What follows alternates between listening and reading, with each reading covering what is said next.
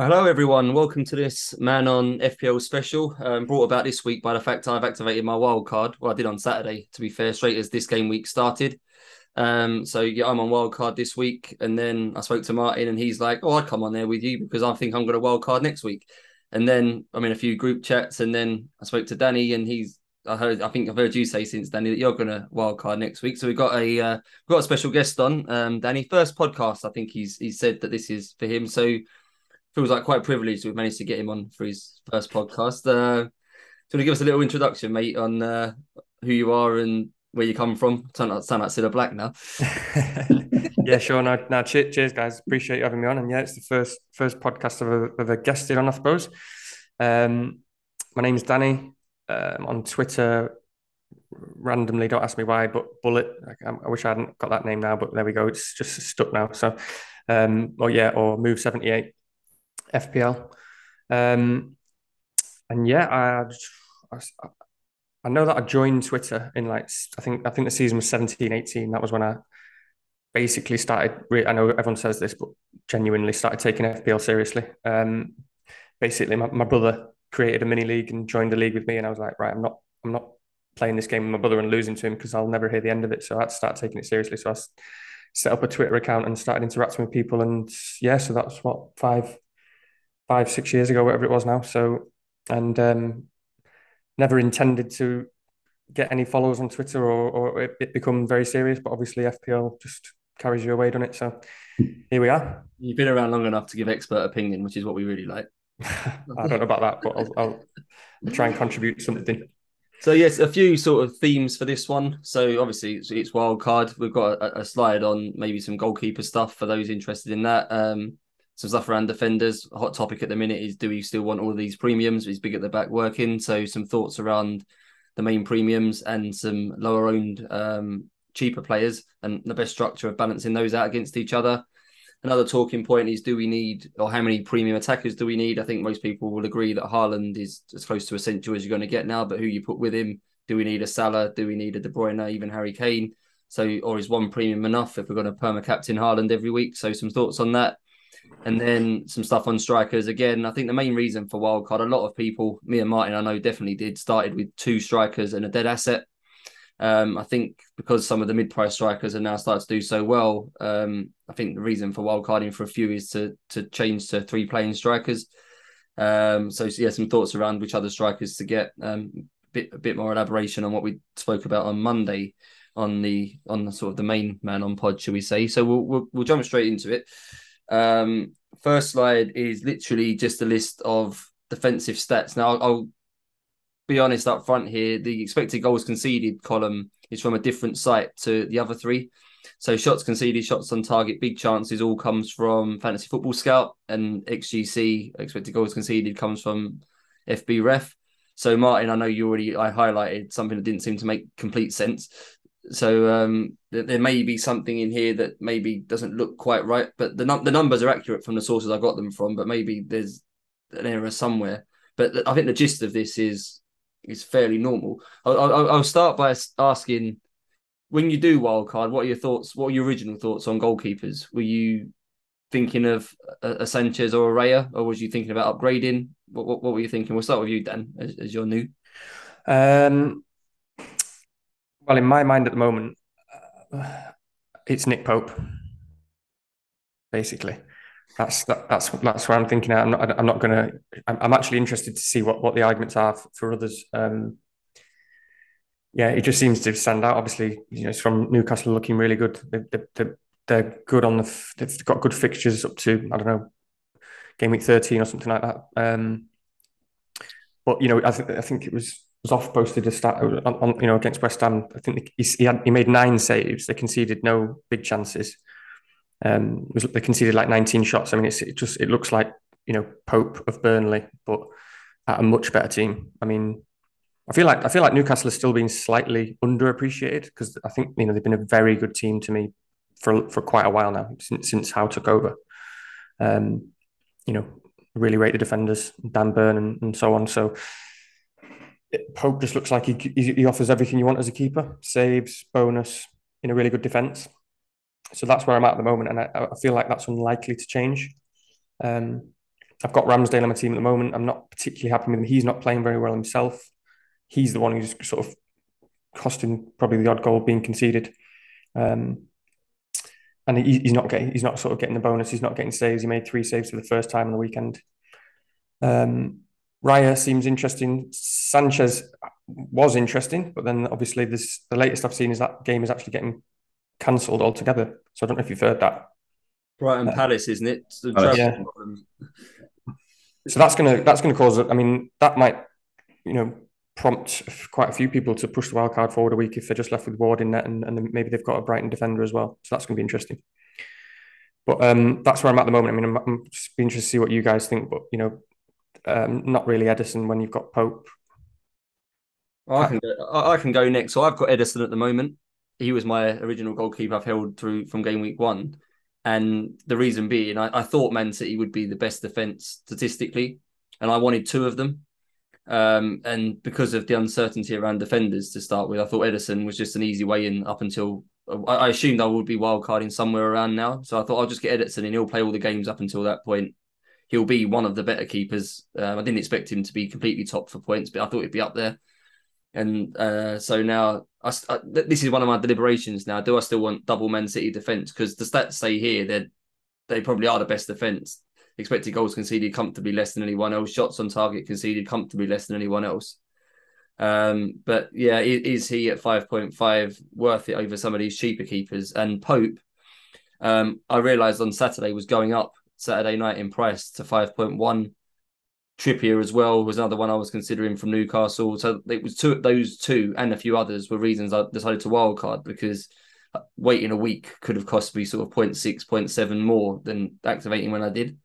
And I thought I had to go Saturday because I say Pope especially and Trippier especially were going up Saturday night.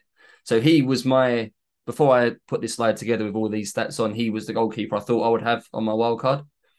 I had some reservations whether Newcastle were good enough defensively to have 2 of. That was my only concern with him and Trippier. And if I did want one of them, which one was better? But at the moment, I'm planning to go with both. Martin, what about you? Yeah, so I've got Pope in my draft for a potential wild card next week. Yeah, I think Sanchez, if Graham Potter leaves Brighton, that would massively put me off as well. Raya, Brentford don't ever keep a clean sheet away from home. Yeah, the Leicester double up obviously is very cheap. If we knew he was coming in as manager, that might be by this time next week. Maybe that would be more interesting. But to be honest, I think I'd struggle to spend the extra money anyway, the drafts that I've done.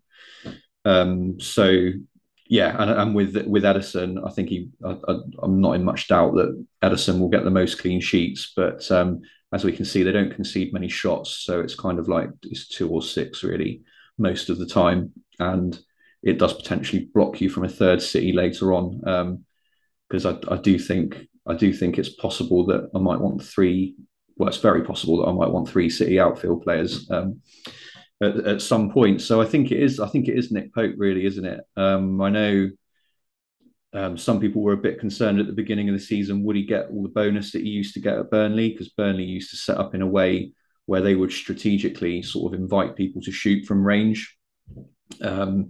And would that happen at Newcastle? But it looks like it is. So looking at your table here, Craig, it looks like they've conceded, was it the 3rd most shots on target? But, like you said about the Palace game, they're not necessarily big chances. It looks like that thing is still there where Newcastle are encouraging people to shoot at him. And if you look at Dubravka, the back end of last season with Eddie Howe in charge, Dubravka was picking up save points as well. So yeah, put it all together, I think it's Nick Pope, isn't it, with the fixtures as well? Just on this slide here, Pope and Raya are very close. So it literally all 3 metrics, they're kind of the same. So Raya is, what is he, 0.5, something like that, cheaper. But as you say, the clean sheets probably will be quite different, even though these numbers on the screen are quite similar. So I do think Newcastle are likely to get 2 or 3 more clean sheets over Brentford in the next sort of 10, 15 weeks, probably, which might justify that. The one kind of interesting case here was Everton. So I've not considered Jordan Pickford at all. But the big one is big chances conceded. So 11 is actually quite low on this list. I haven't put them in order on big chances conceded, in order of expected goals conceded. But Everton expected goals conceded 2nd worst in the Prem, but big chances wise, they're not letting that many big chances. So if he's facing a lot of shots, Pickford, but not a lot of them are big chances, a bit like what you were saying about Pope, that could be a nice situation where he's facing a lot of shots, but they're not many of them are expected to go in almost. So Yeah. I think he's one sort of a dark horse, should we say, to put in. I don't know if I've seen enough of Everton. They've obviously played a lot better against Liverpool. They've got a lot of new players in. Maybe they'll play a different sort of tactic now, which will make him a bit more defensively resilient. I don't know, but I wouldn't completely write Pickford off. I haven't looked at Everton's fixtures closely enough, if I'm being honest, whether it justifies getting him. I'm guessing they're not as good as Newcastle's, but I think he is an option for if you want a differential keeper. I think I'd probably rather have him than some of the other 4.5s now if I was going to get a 4.5 keeper. Yeah. I think with Everton, it's like whenever I've seen them this season, the thing I've been impressed with Everton is when they lose possession, they get men back behind the ball and in position so quickly. And it's a similar thing to what I was saying about Burnley with Nick Pope. That then tends to lead the opposition to being maybe a bit more prone to shoot from distance because it's like, well, how am I going to get through this? So yeah, it could be that similar situation to Pope at Burnley where they will, face lots of shots from range and they'll rack up points that way. So yeah, as a differential, I could perhaps see it. Basically conceding 1 in 3 of the shots on target are classed as big chances. A lot of teams, it's way over 50% here. If you look at on this Crystal Palace, 24 shots on target, but 20 of them are big chances. So a lot of them are kind of 1 in 2, it's more like that, or worse than 1 in 2, but 1 in 3 for Everton, which I'm guessing as a percentage is probably the best out of all of these. Oh, and Tottenham, to be fair, 4 of 16 is better. But yeah, I wouldn't completely discard Pickford. I might consider him if I don't go for the Pope Trippier double up. But I think I agree that Pope probably does look the best one in the short term. Pope feels. I do like the Pickford shout. I'm just going to have a look at his fixtures in a second because you're right. Everton are setting up differently at the moment, and they've signed some good defensive players, and they're basically hitting teams on the counter, aren't they? And they like that start a lot with Pickford, the big chances. But Newcastle does feel quite predictable, and it's the saves. They clean. Looking at the fixtures they've had this season, the 3 games that they haven't cleaned is Liverpool away, Man City, and then Newcastle. And then Wolves 1-1. But then they play Forest clean, play Brighton clean, play Palace. And Palace are a good team, clean, and it's the saves on top. It's 2 double-digit goals in that already. I think I saw a stat. I can't remember. It was probably not exactly, but something like since Howe joined or since last December or January, they had like the second most clean sheets or something in the league. So it's not obviously the defense is nothing like as good as Man City's, but it's one of those teams that just feel really solid when they play in a non-top 16. Every chance of a clean, and then it's the saves that are predictable. It's the saves that you want in a keeper, isn't it? Like you say. He was the one pre-season when I looked at the prices. I thought if I looked at all the keepers in pre-season and thought which one's got the potential to get a bit of everything, and he looked the best, but we didn't really have the evidence at that point. I know that maybe 6 game weeks isn't loads of evidence either, but we've got some evidence now at least. It looks like it's developing the way at least I thought it would. So we've got a little bit of eye test proof. So yeah, we'll move on. So I think we all kind of agree that he's probably number 1. On to premium defenders, and I put Trippier in here as well, although he's not really premium price, he's kind of in the middle. Perisic maybe as well, you could argue is in the middle. But I think a fair few managers at the moment have but have chosen to have 3 or 4 of these on this list. So for those listening, it's Trent, Robertson, Van Dijk, Cancelo, Diaz, Reece James, Perisic and Trippier. I say there's surely some people have still got Trent, Cancelo, James and Perisic. I know that quadruple up, shall we say, is quite popular. I, in my original team, had Trent. I did have Trent, Cancelo and James. I sold Cancelo last week. But yeah, there's multiple people with 3 or 4 of these. And if I'm being honest, looking at the numbers that are on the screen now, none of them stand out as being wonderfully good to me. I think even Trent, he's better than most of them on here, but I don't even his expected goal involvement probably isn't as high as I thought it would be. Like 1 involvement every 5 games, not especially groundbreaking, is it?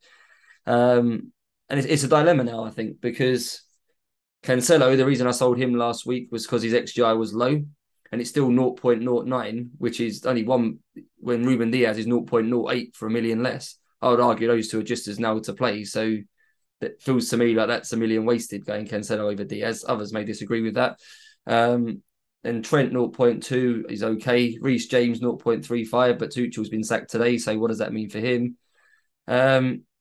It's getting my defence right. I think that's the main problem, I think, on my wild card, because if I want 4 premium, that's a little bit more money obviously invested in defence, and that would limit me probably in midfield. So I can't decide at the minute whether I want 4 of these with attacking threat and just play them every game and hope that they come good, or do I go down to 2 or 3 of these and mix them up with some cheaper assets who are a bit easier to bench and maybe give myself a little bit more money to spend in midfield. So I don't know what your thoughts are on these players on the screen now. I mean, for me, it is the big question: which defenders and how many on wildcard. Trent still for me is just going to keep him there. At least this is how I'm trying to simplify it in my mind at the moment. Cancelo, I actually think the value of Cancelo has gone up sort of in the last few weeks. I know people were sort of thinking about selling, and I don't disagree with anything said, but it feels like to me now that he's the most nailed Man City defender and more nailed than relative to others than he was. I'm not sure that Diaz is as nailed as he was previously, and I think I don't know a lot about this Akinjai, but I've heard really good things about him, and I was listening to FML and they FML FPL, and they know the stuff, and they said that he's far and away their best centre back now. I know that's surprising to me because I don't know anything about this guy, but obviously he played very well last night. And then for me, Stones has probably been the standout centre back of the season so far. And the problem with Stones is he's not reliable in terms of fitness, which Pep said last night as well. But all that means is, and then you've got Aki, who was playing very, very well. I don't know if he's coming back. On the bench was yesterday. On the bench was yesterday, and the likes of Stones and Aki can play fullback. Cancelo played right back last night and got 2 assists and looked far better and far more threatening. It might be that he then plays right back more often, but at the moment, for me, I wouldn't touch any Man City defender apart from Cancelo, even more so than that was previously. I mean, I've got Stones in my team at the moment, and I was quite happy about that. But obviously, he seems to be ill or something at the moment. So for me, that means that, again, this is one of the problems with wildcard. Is this is what I'm struggling with? Is even though we're in game week 8, suddenly there's lots of new information arriving, and I feel like the people who wait are gonna. That's the benefit of that, is getting information on City. Whether Cancelo will move to the right, for example, on the likes of Chelsea with a new manager, what that looks like for Reece James, whether he's in a back 4, whether that makes much of a difference, and then Man United and so on. But assuming that we are going to wildcard this week or next week, well, next week for me maybe, Trent, Cancelo, and then Reece James, because I'm not going to start without. You'd assume that, given that they signed so many centre backs, that it makes sense to keep 5 at the back and play with wing backs, and especially with Fofana arriving now as well. So then, for me, it leaves the question of those 3, or do you get Trippier as well? And if you've got Trippier, you're going Pope with him. Perisic, obviously, I like for if you're going to wildcard, there's the option there of starting with him for the Leicester game. I think his minutes are probably better than most people thought they would be. But in my mind at the moment, not thought about it too much, it's Trent, Cancelo, James, and probably Trippier, likely Trippier, and then I'll take my punts on the likes of Spurs elsewhere. What are you thinking, Martin? Well, I've got in my draft for next week at the moment, it's a similar story really. In my draft at the moment, I've got Trippier, Perisic, Alexander-Arnold, and Cancelo, with Neco Williams as a kind of backup.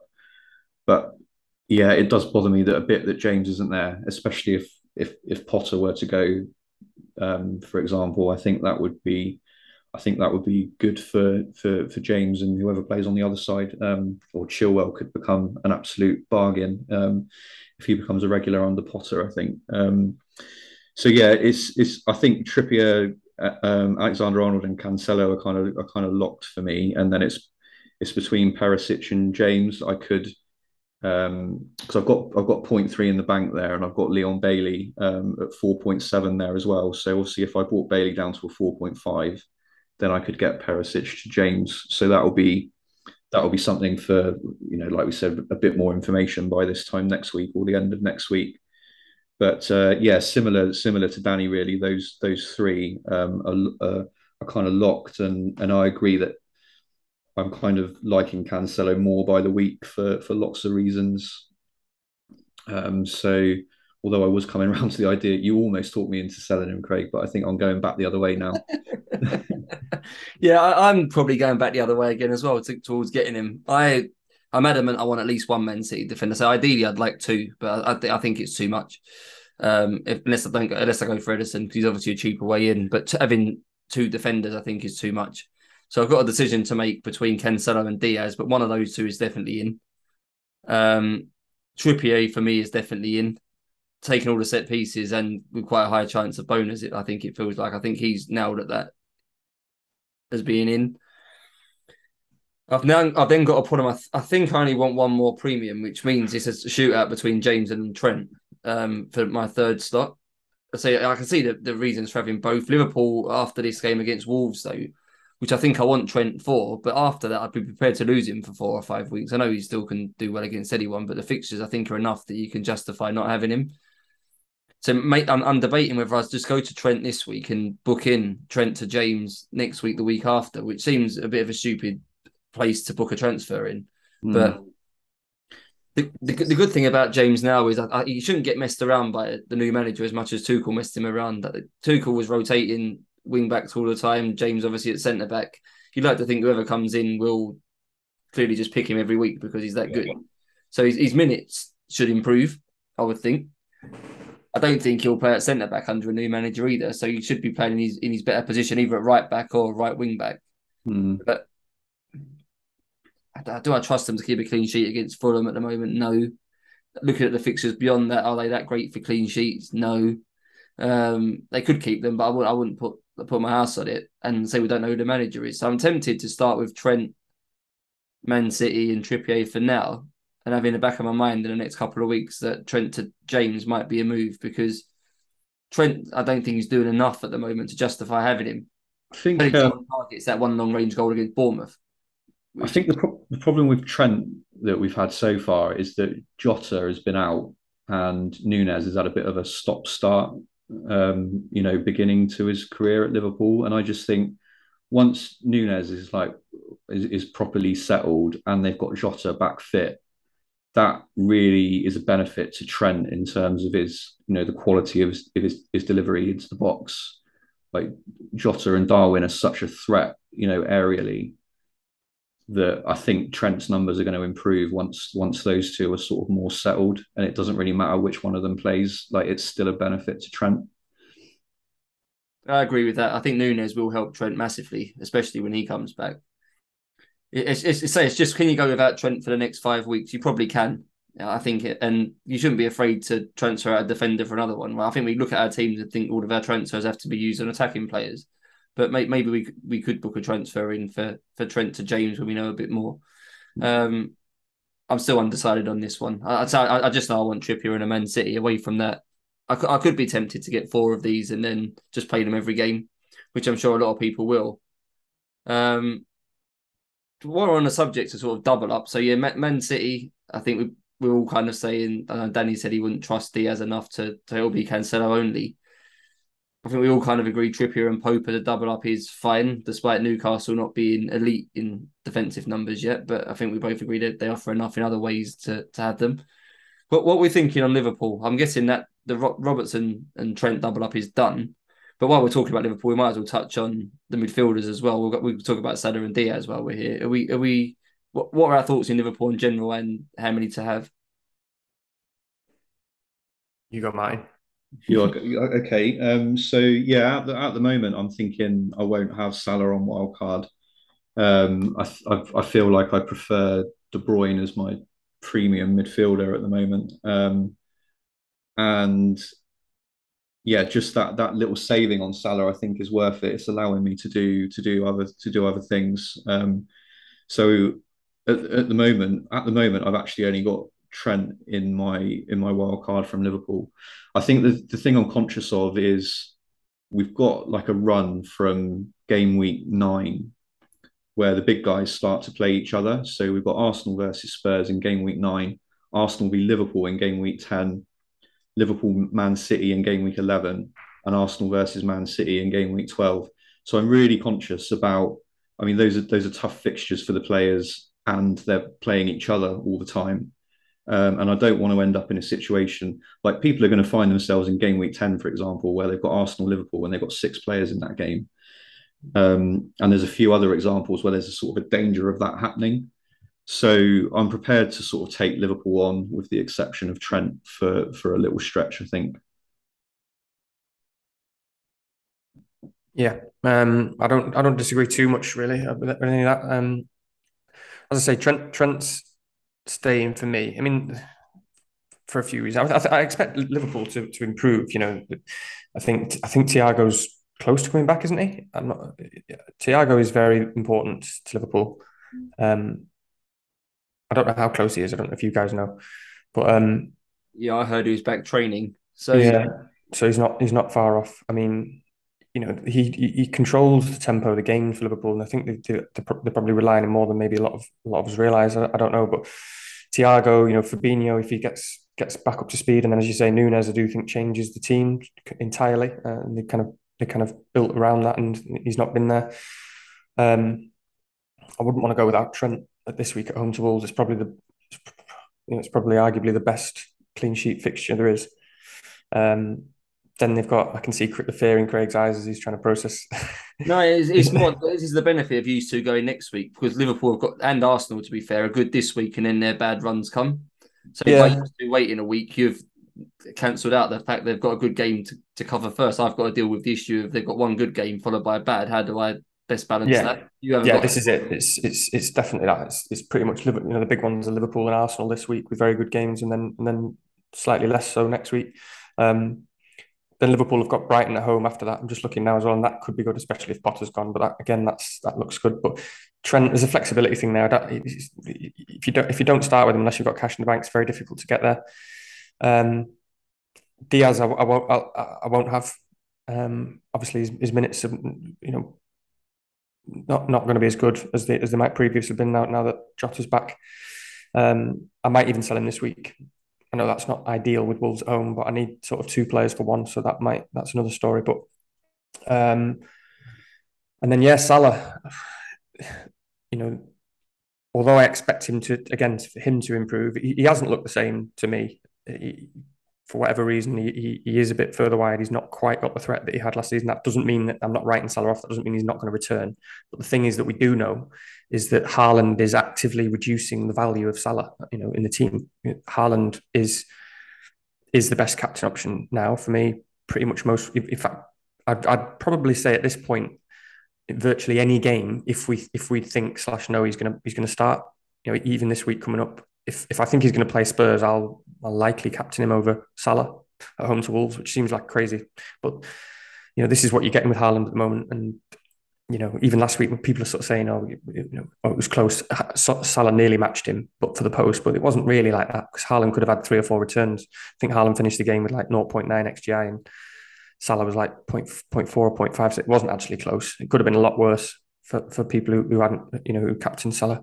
But I think, so, you know, obviously, so I'm making an obvious point, but, you know, a lot of Salah's value comes in the captaincy. So if that's reduced, that opens up some you know, potential opportunities. And when I look at the prices of the players, when we talked about the defenders that I don't really want to sacrifice, they're too good. A lot of 3 or 4 of those defenders just look too good.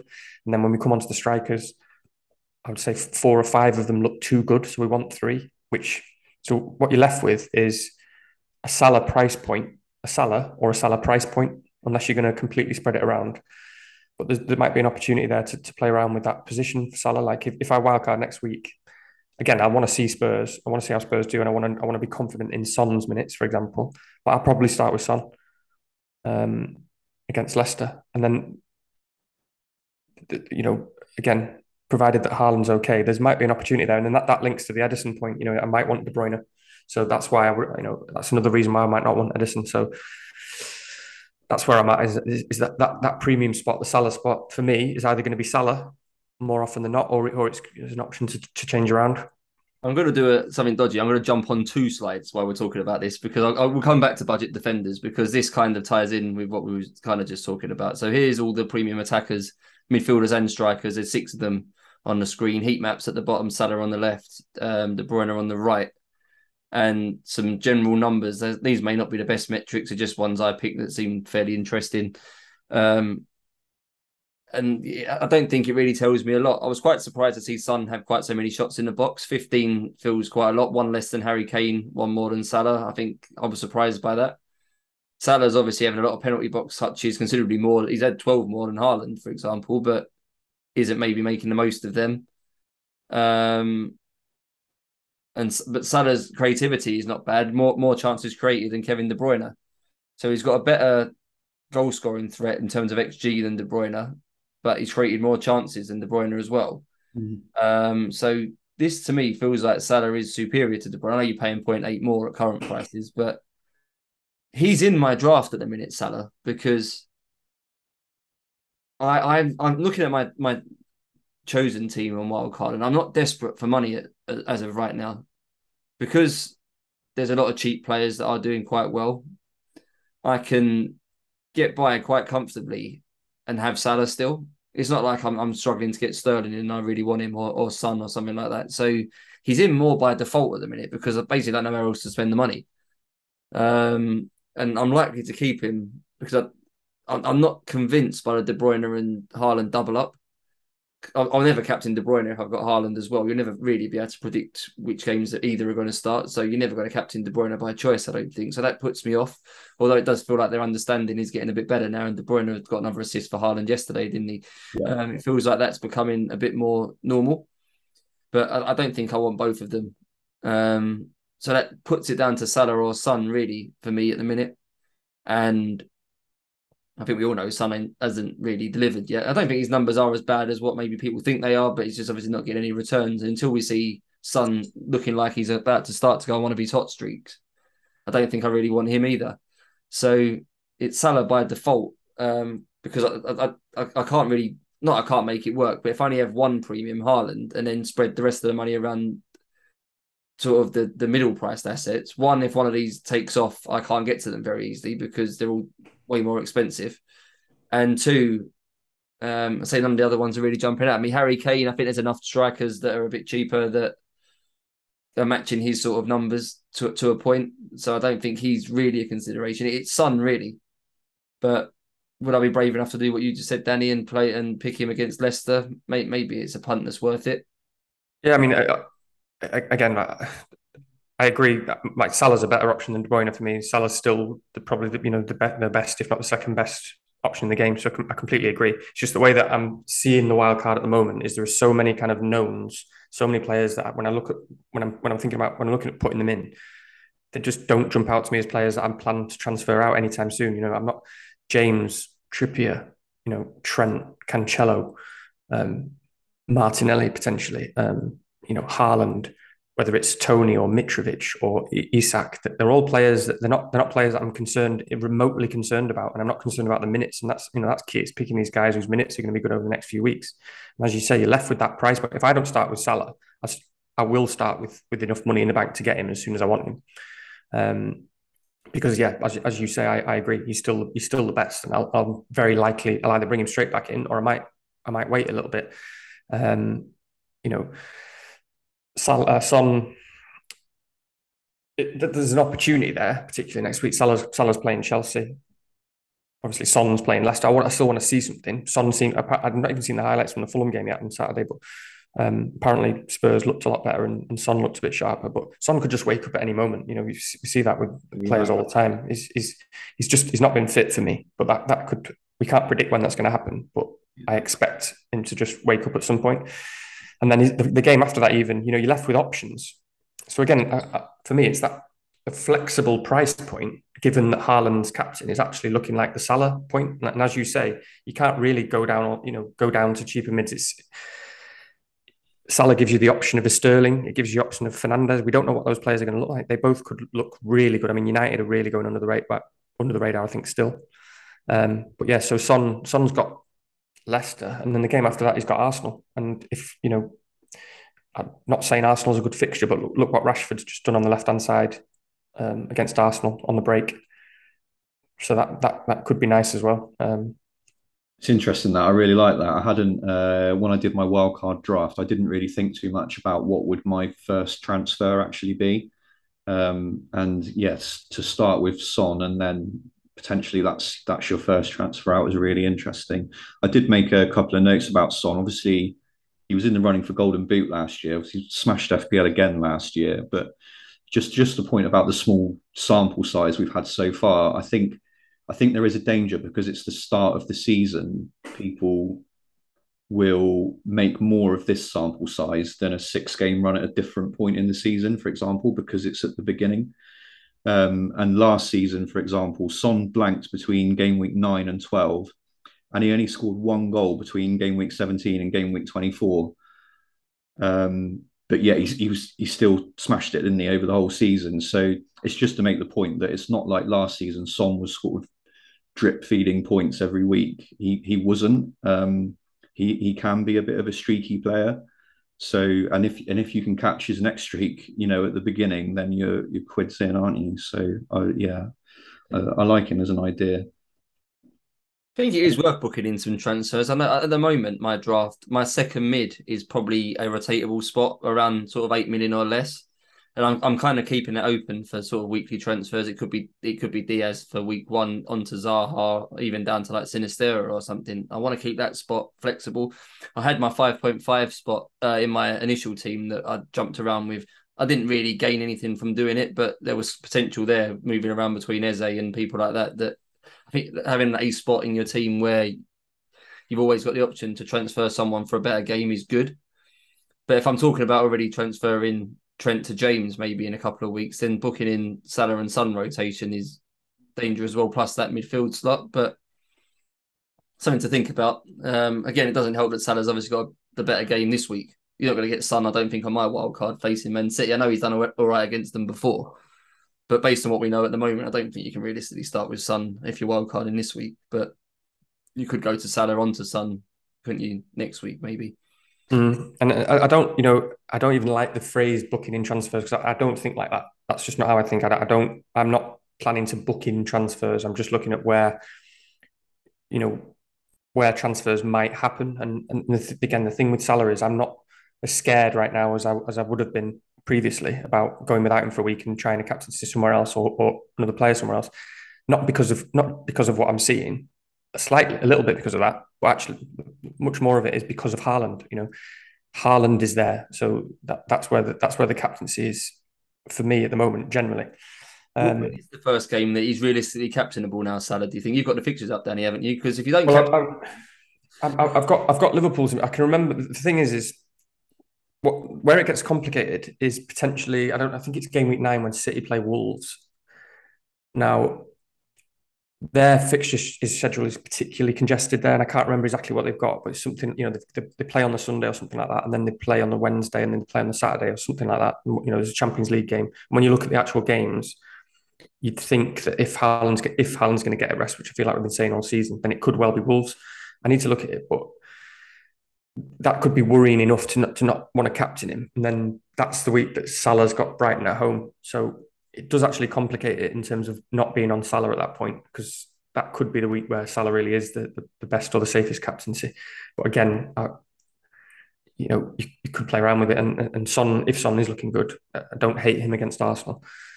Sorry, but what was your question, Craig? When would you realistically captain Salah next if you were looking at Liverpool fixtures? Because they're not really. Maybe that week, like you just said, against Brighton. If Potter's still at Brighton, I don't think I'd captain Salah against him. If it's no Potter Brighton, maybe there is more of a chance to captain Salah. But I think from memory, when I was looking at it, it's about 6 or 7 weeks before I'd even really entertain the idea of captaining him next. I think it was.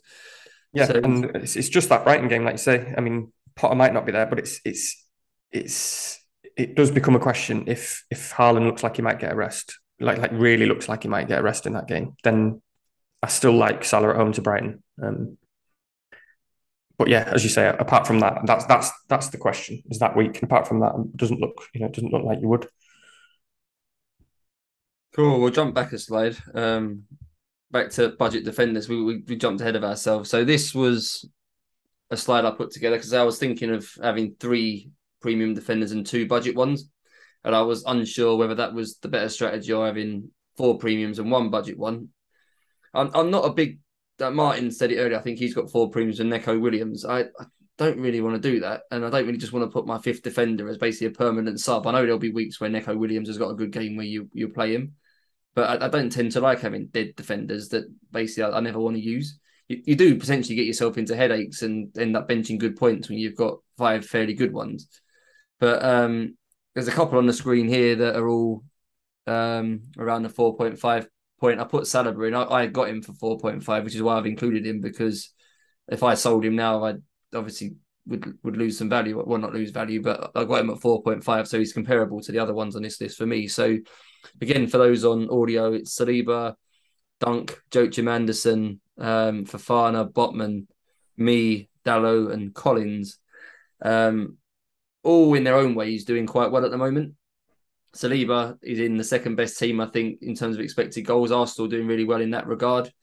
So if you're looking for a defender that's going to get you more clean sheets, he's the best one to have, and he's top of this group for bonus points so far, joint top. Collins doing surprisingly well. Points per start is pretty much the same as Saliba, despite the fact he doesn't seem to have done anything. Saliba has obviously scored that good goal the other week and got a cheeky assist as well, where Collins is averaging pretty much the same points per start, despite the fact he doesn't feel like he's done anything out of the ordinary. Dalot, I think, has got very interesting now. Man United have clearly tightened up at the back the last couple of weeks. I think his attacking numbers are under the radar. I think touches in the box and chances created are quite high. So, and it looks like he's fairly nailed at right back. So I think he's quite interesting to have now. He was 4.4 when I got him another one high wildcarded on Saturday at 4.4, and he's gone up since. Botman, good numbers, I think, under the radar, but triple Newcastle defence is probably a bit much, and I'd imagine most people will agree that Pope and Trippier are better. Fofana, we don't know. He's in there as a bit of a lottery pick, isn't he? Because he obviously fucked up for the goal yesterday, but we don't know how he's going to fit into the new manager's plans. And then there's, say, me and Anderson and Dunk are also fairly solid enough in their own regard. So picking one of these, I'm finding quite tricky. If I was going to go with the 4 premiums, then picking 2, I was trying to find a way to find some sort of rotation where I got a good game off of one of them each week. I guess from both of you too early, you was favouring, I think, the 4 premiums with one of these approach. I don't know if looking at these numbers, it changes anything. Who's going first? I mean, for me, again, maybe I'm too rigid sometimes, but I don't tend to. I certainly don't rotate defenders. Not that I'm not saying that's the right thing to do, to not do it. But for me, I'd either go 3 and 2 cheapies, or I'd go 4 and a cheapie. So I'm not really looking at these sort of guys. But having said that, again, it depends what the rest of your team looks like and what it is. If getting 1 or 2 of these guys allows you to get a midfielder, a Sterling or a Zaha or someone that you can't get to that you're confident with, then yeah, I've got no problem with that. And then, like you say, the problem really is information. I mean, Dunk, we don't know if Potter's going. I do like him. The fixtures, in fact, no, the fixtures pretty much would rule him out for me. Palace, Liverpool, Spurs, Brentford away. They're all bad for cleans. Sorry, I'm sort of thinking out loud here because I haven't really looked into this. I mean, Fofana, I think, will play. He's just too good not to play. He's absolutely awesome defender. So he's going to play, but, doesn't really offer any attacking threat. So if you really want the money, then fine. Dalot is the interesting one there for me. Like you say, I think he is going under the radar. I think because United, how good they've actually been defending as well as a team recently and then that's without Casemiro up to speed. And his numbers are very good. I think his XGI is 0.19 for the season, XGI per 90. So it's right up there with some of the best attacking defenders, and he looks pretty nailed. Again, his fixtures are either really good or really bad. So, would you bench him? Is the problem? Is he too good in a good enough team that you'd feel obliged to play him all the time? I mean, again, that's the problem, isn't it? We haven't really seen what United will do against the bigger teams apart from Arsenal. I wouldn't want to be having to play him every week at the moment, but I'd be very happy to play him for those good fixtures. And again, the way that the prices are set up and the teams are set up, it's not difficult to have a good player on the bench. I think when I just threw a wildcard draft together before, I'd probably go into the Chelsea-Liverpool game with Reece James on the bench. So, yeah, having one of those players, fine. Just depends on the rest of the setup. But Dalot looks very interesting, a bit more risky. Fofana looks very solid, but just it's going to offer very little. Chelsea have to start getting clean sheets for Fofana to be a good option. I think Joachim Andersen's probably got the best games between now and the World Cup. Say on the chart at the bottom, if I had him in rotation with Dalot, I'd play Andersen in the majority of games there, and even the 3 away games, I wouldn't choose to bench him. He's not the worst. They've got the only sort of big 6 teams have got Man United and Chelsea both at home. But Palace not quite as good defensively numbers wise as they were last year. I think last season he was the 3rd best home defence in the league. So having them for obviously just playing them in the home games would have been advantageous. At the moment, they're not quite there. But he's still an option. I think I agree that Dalot is probably the biggest upside one of these, but the Man United fixtures are a bit ropey, I think, if I'm being honest, especially if you're looking for clean sheets. As good as they've been lately for defensive numbers, most of the games don't scream clean sheets to me for Man United. So I suppose he's not a bad one to put first. So I don't know if he's probably in your case, Martin, he might be worth the difference on Neco Williams if he's got a lot more clean sheet potential, and probably upside wise, attacking wise, they're probably not fairly similar, I would guess. Yeah, maybe. I mean, I kind of feel that I'm happy with Neco Williams and the money in the bank, to be honest. As a sub option, how often is he really gonna come on? And I do back Nottingham Forest to get better as well.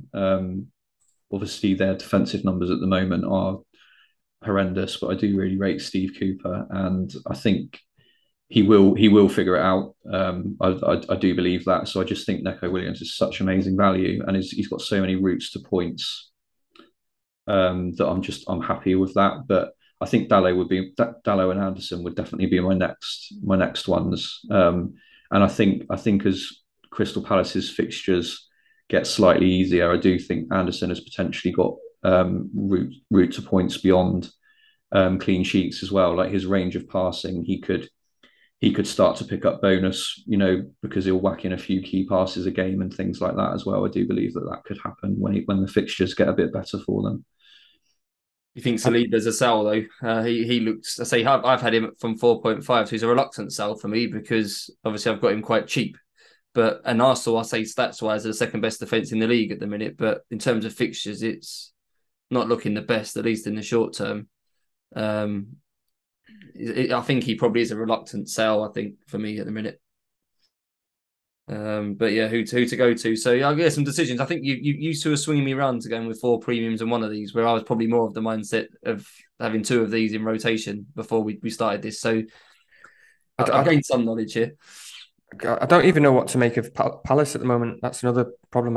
They're a weird one to figure out, because I really, an amazing team, and they were top 6 defence last season. But I've heard Palace fans say that the partnership of Gueye and Andersen, it just doesn't really work as a partnership. I'm not sure myself. Really?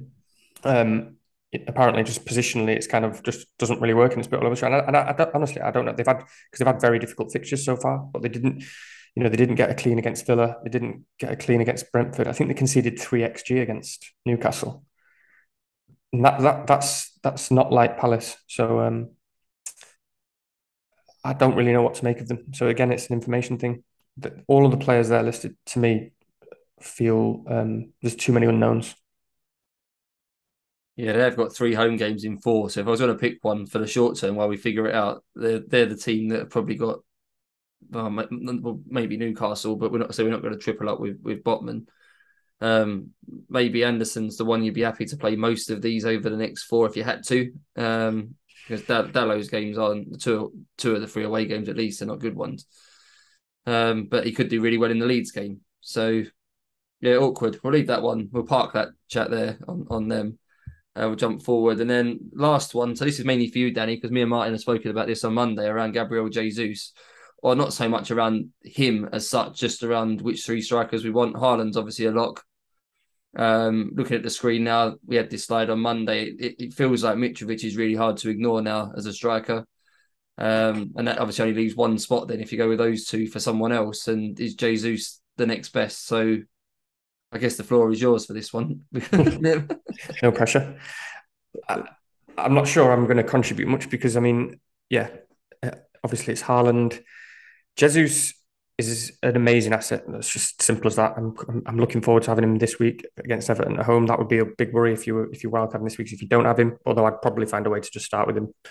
I'm not sure, but if I wildcard next week, I won't have Jesus. I wouldn't have thought. Obviously, he could do really well against Brentford, and that'll be worrying. But the fixtures after that, I don't. It doesn't. The fixtures for Mitrovic are too good, and Tony and Isak. So, yeah, I mean, for me, Mitrovic is basically locked because he just looks awesome. He's cheap. Fixtures are really good. Don't need to say too much about him. He would have scored in every game if he hadn't missed the penalty, I think. Yeah. And I do really like Tony. That is a difficult one with Isak and Tony. I mean, Tony's numbers are like surprisingly good. You've got him there like 0.75. Are they 0.75 per 90? I'm not sure. It's something like that anyway. I looked at them myself before on FBref, and I've got 0.62, but yeah, I don't know. Even that's very good. So Tony's just, I mean, but yeah, Isak's fixtures, what are they again? They just look very tempting. I mean, they've got Bournemouth next. I think they've got Bournemouth in game week 8, haven't they? Bournemouth at home, and then Fulham away, and then Brentford at home. Which has me leaning that way. I mean, he's. I haven't been able to watch him all. I saw him against Liverpool, and when he looked really good. I'm just looking for the last 2 weeks when he started. He's got 1.26 non-pen XG in the last 2 weeks when he started. And I think that includes the Liverpool game, although I can't remember. That's from Scout. So his numbers are really good. And so that's where I'm leaning at the moment is basically Isak, Mitrovic and Haaland. But Tony is difficult. It's actually difficult to go without Tony. I mean, that free kick that he hit and he said he's been practicing. He's one of my favourite players in the league. He's a ridiculous player. He's probably the best penalty taker in Europe, I'd probably say. I wouldn't even be worried about saying that. Nobody else takes one like him. Never missed one. It's ridiculous. Yeah. He's the player I thought Man United should have signed in the summer. Yeah. I'm a United fan and I would have killed to have Tony. I would have been delighted to have Tony. I was saying that last season. And yeah, it's the knowns, isn't it? I mean, there are more knowns with Tony even than Isak. I mean, penalties, if he's taking free kicks like that, ridiculous. 90 minutes, really good player. Brentford are putting up good numbers, attacking numbers. And I'm just looking at what the fixtures are for Brentford. I know they're decent. So from game week 8, where I was looking, they've got Arsenal at home, then they've got Bournemouth, Newcastle away, Brighton at home. So that they're decent. And I would probably lean that way if Newcastle's fixtures for the next 3 from game week 8 weren't so good. Yeah, that's how good Tony is. That I would want to go there, and I'd like to be able to get to him quite easily because Isak could easily get injured as well. I don't know whether what he's like in terms of his injury record. But Kane is just a no-no for me.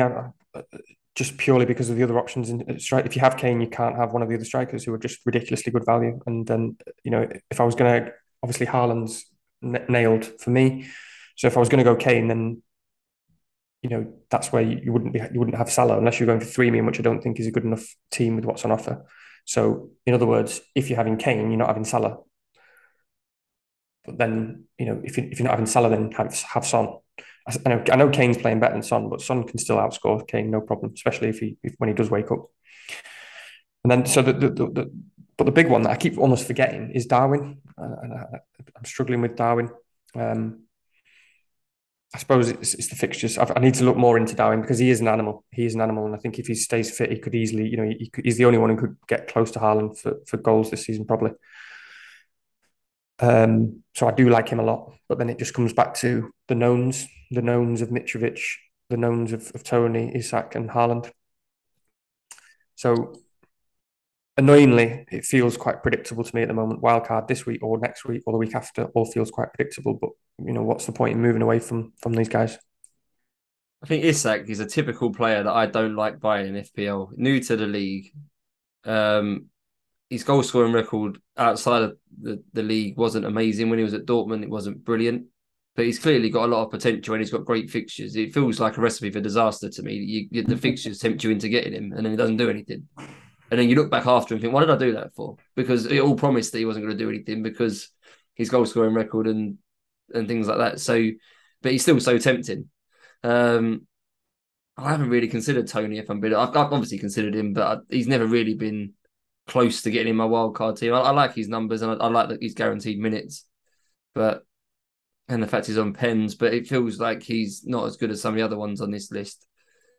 I'm not brave enough to go for Darwin yet. I don't know if how many minutes he's guaranteed to play. Firmino's obviously doing quite well at the minute as well. I don't think that'll keep him in the team forever. Darwin will play more minutes, but there's enough. I don't want to spend 9 million on a striker who's going to miss a set number of minutes, and we're not going to get that missed minutes with Jesus, for example. So I'm kind of between Jesus and Isak, I think, to go with Haaland and Mitrovic, but it's whether I'm brave enough to go with Isak. Who have you got, Martin? Have you got Isak? I've got Isak in at the moment, and it is. This is another reason why Neco Williams and a bit of money over someone like Dalot. It does mean that if something does happen to Isak, then I can just get straight to Tony, like because he's only. So I'm not leaving myself sort of stuck with him. But yeah, obviously Tony playing Newcastle, and we've all said we'll probably go with Pope and Trippier. Like that's not ideal, is it?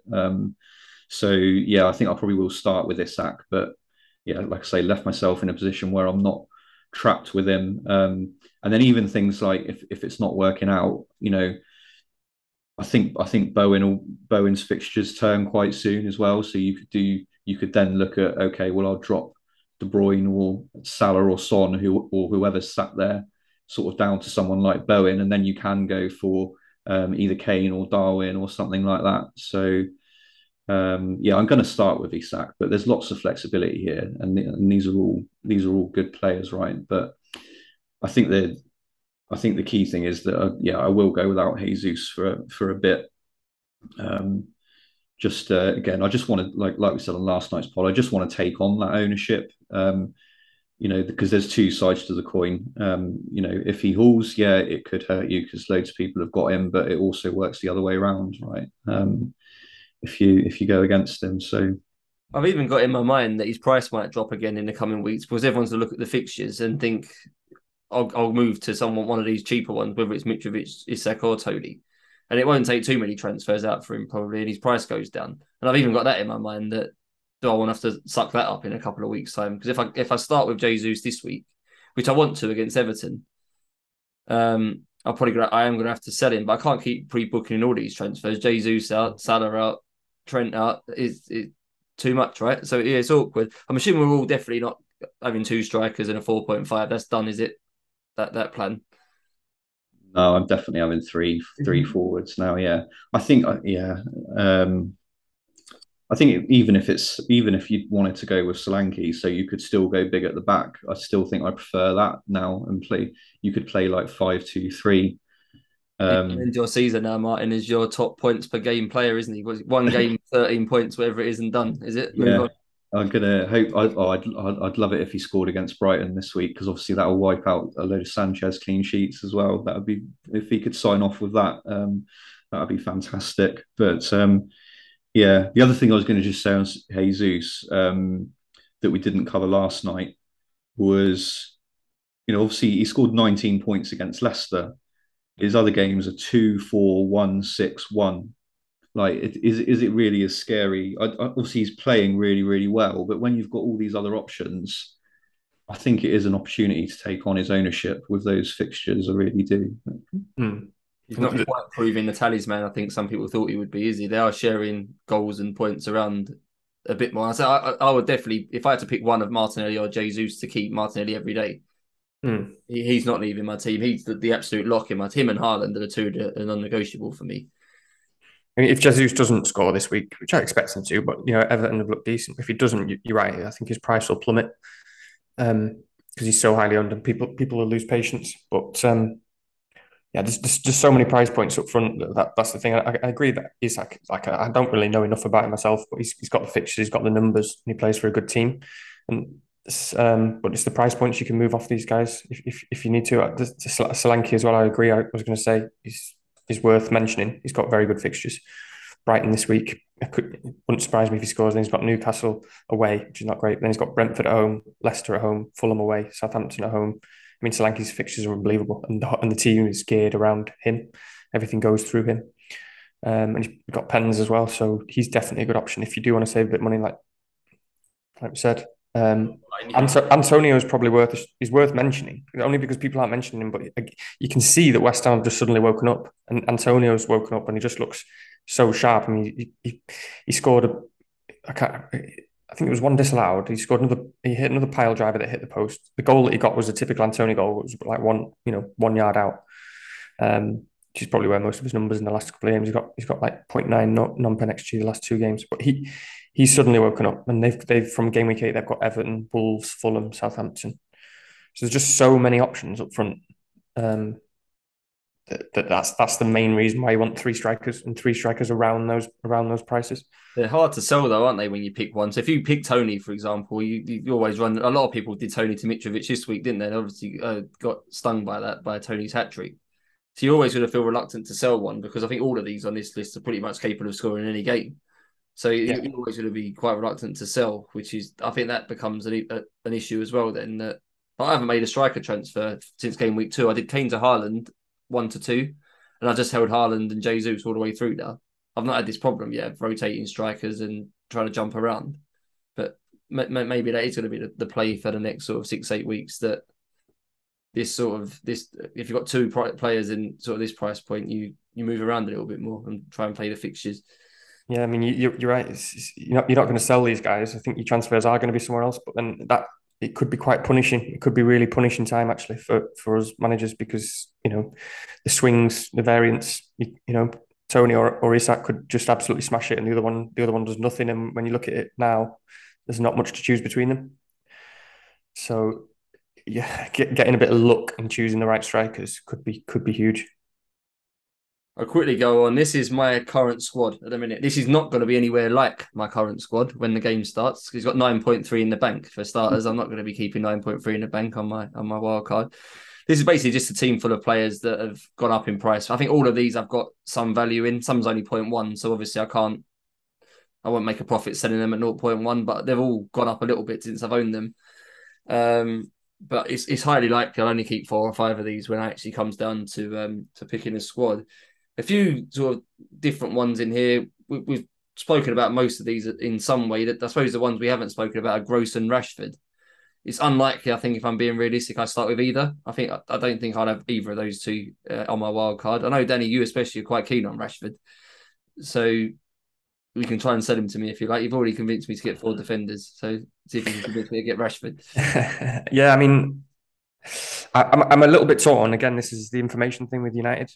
I'm annoyed. I'm not annoyed because I was very keen on him pre-season. Just FPL is a simple game sometimes. And I was looking at it pre-season going 6.5, and he's the guy who always makes the runs off the last man. He's essentially Son, who's not quite as good for a team that's not quite as good, but he's 6.5. And big chances always fall to Rashford. He doesn't do much tracking back. He's virtually no one's going to beat him in a race. And it's just whether he had that confidence. So at 6.5, he could be ridiculous value. It's worth, in my opinion, just getting on him. My issue is, even as a United fan, I'm not certain what the first team looks like. If Martial's fit, he will start in the number 9. He's by far our best forward in that position. Ronaldo's out of favour. He's not going to be starting at the moment unless something drastically changes. And then Anthony's, from what little information we have so far, is very likely to start most games on the right wing. Ten Hag said we've got 2 guys who prefer to play on the other side, and we've never really had a natural right winger, and now we've got one, and he's spent 85 million on him. So Anthony's nailed, and Martial's nailed, and then Bruno Fernandes is nailed. So I'm struggling to, because if you'd have asked me 3 or 4 weeks ago, I'd have said Sancho was looking like one of our best players, one of our best attackers, and he's probably first choice. And then he's gone off the boil a little bit in the last couple. And Rashford has suddenly, really started to shine. And Rashford's much better on the left than he is up front. He's mostly ineffective up front, which can be really frustrating. So it's actually hard to know, even though I'm very keen on Rashford and I'd rather be on him than off him. And then he's got Palace away, which is I don't know what to make of, because again, normally wouldn't think that was a good fixture at all. But Palace had given up a lot of big chances, and as I say, there's something wrong. There seems to be something wrong at the back. And then they've got Leeds at home, and I don't really want to be going into that game without a United attacker. And if Rashford is playing as well as he can, I don't see how you can drop him. I don't see how he can't be first choice for most teams. He's basically got everything that you want as a footballer. He can do anything on his day. It's just his decision making's been off. He's as fast as you can get. His finishing's awesome. He's good with his head. So, but again, the way I've looked at the wild card, assuming I've got that Salah price point and assuming I've got those defenders and Pope and 3 strikers, there isn't all that much to spend on midfielders. So the 6.5 price point is a good one. I say you could have Sinisterra this week. Leeds have got Bournemouth, could be a good game. Then you move, as you say, to Rashford for that Leeds game. Gross is around that price. I think that's an all right price point to be jumping around maybe for little 2-game streaks for players. Yeah, I don't mind for that. Yeah, it's definitely a useful price point. Whether it's the most valuable one to be switching around for transfers, given the Salah one, I'm not sure. And I've thought about Sinisterra myself, and I'm really tempted. He's got Forest, hasn't he? Forest at home on Monday night. Sorry, Forest. I said Bournemouth. I mean, Forest. Yeah. And my only issue, I'm really tempted. Like if I knew for certain I was wildcarding in 8, then I'd be tempted. But then my issue with Sinisterra is he's been taken off on 60 minutes the last 2 games, and I haven't really watched him, and he's scored. But he's still putting up good numbers. But then when I try and think of it really objectively, even though I'm someone who's unsure on Rashford, it's Rashford. He's number 10 for Man United. He's a guy who can just hat trick any game. And you think, am I going to, even though I really fancy Leeds on Monday, am I going to pick Sinisterra over Rashford? I don't think I am. So, what do you think, Danny? So let's assume that Rashford's playing in his best position off the left. Most weeks, would you pick him over Martinelli? Not at this point. No, I mean that's a pretty good question. I mean, if we knew that Rashford was going to start every game on the left, he's probably a better option still than Martinelli. But that's close, and we don't know that. And Martinelli is the standout at the moment for Arsenal. I'm not going to sell Martinelli as it stands. And again, that might not be necessarily the correct decision. There's an opportunity there. Arsenal's fixtures are so bad. It's perfectly plausible, perfectly kind of plausible to go without any Arsenal attackers. But he's just so cheap. So yeah, and we got value tied. Well, I certainly have got value tied up in him. I've had him since the start. So, but yeah, Rashford or Martinelli is a potential decision for me. But I mean, Rashford's, we get guided by the price as well, don't we? Sometimes it's the same with Pereira before the season started. He's not a 4.5 player. Pereira. He's a 5.5 or a £6 million player. And assuming Rashford is playing and he's got a bit of confidence, which you think he has after getting 3 returns against Arsenal, he's probably a £10 million midfielder. He's certainly a £9 million midfielder, and he's 6.5. I think for most people, I think Andreas is a lock on any wild card. I'd imagine that Martinelli, I think, feels like a lock on most wild cards in one premium. The other 2 spots are quite open at the moment. I know you said it earlier, Martin, about Bailey. I think I'm going to probably have him as well as one of my midfielders. And that leaves one midfield spot then, which I feel like is a rotating spot. Because it could be Rashford, could be Zaha. It's going to come down to really how much I've got to go for in that role. Could I get up to 8 million with it? And get to like a mount should things turn around for him. I don't know if I'll have enough budget to that, but Zaha will definitely be top end of that price point. But Owen, there's good fixtures coming up. Yeah, so, or Paqueta, I think he could come good. I think he's underpriced as well. Was he 6 million? I think his numbers at Lyon were quite good. Yeah, started number 10 last weekend. Came off, but I'd imagine he'll gradually get more and more minutes in that number 10 role for West Ham. So I think he's another one who's probably too cheap. He probably should be 7 million, 7.5, I think. What I'm trying to crowbar in, Craig, is my last note that I haven't said yet about Bowen. Go on, Martin. Don't crowbar in. You can say it freely. Yeah, well, it's coming back to my point earlier about the 6 week sample size is magnified when it's at the beginning of the season, and obviously Bowen a fantastic asset last season. He actually didn't score until game week 7 last season, so just just that point again really about don't write off these players like Bowen and Son because they did exactly the same thing last season, and it probably will turn for them. So One of my favourite things in FPL is getting a player in who's dropped point 0.2 or point 0.3 from their starting price and getting them in when they start doing well, and then their price goes back up to what it started off as. I've had them for cheaper. Bowen must have dropped about point 0.3 by now, as his son's gone down about the same. Yeah, I'm a big fan of catching these sort of players before they start going up again, and sort of then I can brag about it afterwards. That it's a nice feeling to be able to do that.